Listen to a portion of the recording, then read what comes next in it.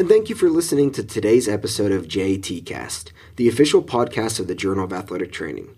I'm your host, Luke Donovan. For this second episode of the month, I will discuss another article from the recent issue of JAT titled, Characteristics of Injuries Occurring During Cross Country, a report from the Athletic Training Practice-Based Research Network by Dr. Ashley Marshall and colleagues from Appalachian State University and A.T. Still University.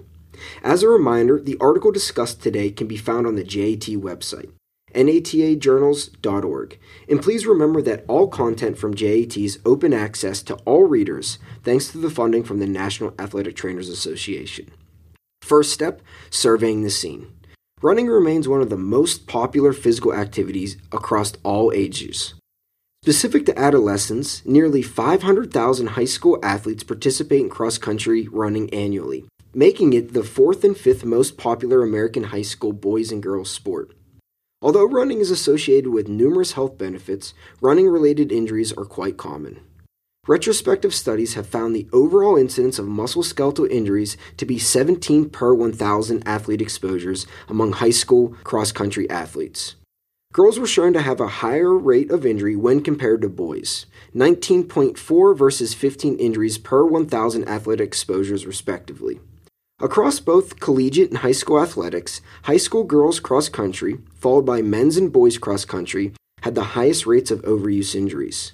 The time loss of these overuse injuries may be somewhat skewed when compared to acute injuries, as it is not uncommon for individuals with overuse injuries to receive ongoing evaluation and treatment, but to not be removed from training or competition.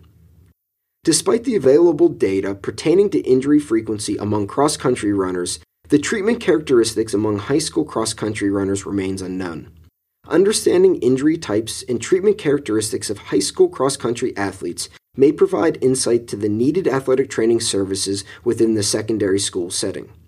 Therefore, the purpose of the study was to capture the injury and treatment characteristics of injuries sustained during cross-country participation by high school athletes.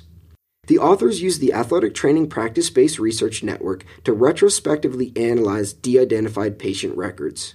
Using the network, data was acquired from 104 clinical practice sites across 22 states. Participants were included in the study if they were diagnosed with an injury that occurred during cross-country between the years 2009 and 2019. The authors defined an injury as a condition diagnosed by an athletic trainer at a participating clinical practice site. Injuries were considered time loss if the patient's sport participation was restricted for at least 24 hours, where non-time loss injuries were defined as participation restrictions for less than 24 hours. Patient demographics, injury evaluations, daily treatments, and discharge forms were reviewed for patients who met the inclusion criteria. Here are the results, and let's start with injury demographics. A total of 681 patient cases were recorded over the study period. 415 were girls and 266 were boys. The average age was a little over 15 years. Nearly 70% of injuries were non-time loss and sustained during in-season practice. Approximately 84% of the injuries were the result of either a non-contact or unknown mechanism.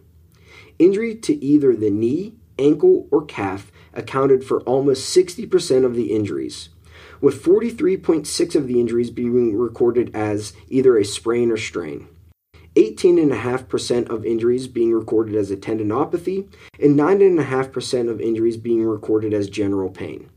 The most common ICD-10 diagnoses were either a sprain or strain to the thigh, hip, or groin, a sprain or strain to the ankle, or categorized as a unspecified distal end thigh sprain or strain. Generally, injured body parts and diagnoses types were similar between girls and boys. Specific to treatment characteristics, a total of 3,621 athletic training services were provided across 2,641 episodes of care. The most common services were therapeutic exercises, application of hot or cold packs, or evaluation or re-evaluation. The least commonly used procedures were upper extremity strapping, contrast bath, and gait training. Individuals with non-time loss injuries accounted for 66% of the provided services. The average amount duration and frequency of care were between 7 and 8 athletic training services across 5.5 episodes of care and over nearly 28 days. When interpreting the results, it appears that high school cross-country student athletes often sustain lower extremity injuries that do not disrupt sport participation, but do contribute to a relatively frequent athletic training services and episodes of care that span over nearly a month. In addition, although most athletic training services were classified as therapeutic exercise, the inclusion of gait training, despite evidence to support the practice among injured runners, was often omitted. Given the length of treatment and exclusion of interventions supported in the literature, the authors suggest that early restriction of participation and inclusion of gait retraining may be beneficial to patient and aid with shortening the overall duration of care. Future studies should continue to uncover barriers as to why certain treatments, such as gait training, are not frequently prescribed, and how other external variables, such as training behavior, contributes to injury frequency and treatment characteristics. In the meantime, the findings of the study can assist athletic trainers with determining appropriate medical coverage specific to high school cross country. Well, that's it for today's JAT Cast. Please remember to rate and subscribe to the podcast, which is available on iTunes, Google Play, Spotify, YouTube, and Stitcher. You can find out more information about upcoming podcasts and other JAT events on our Twitter, Facebook, and Instagram accounts at JAT_NATA. Thank you for listening and keep a lookout for next month's JAT Cast.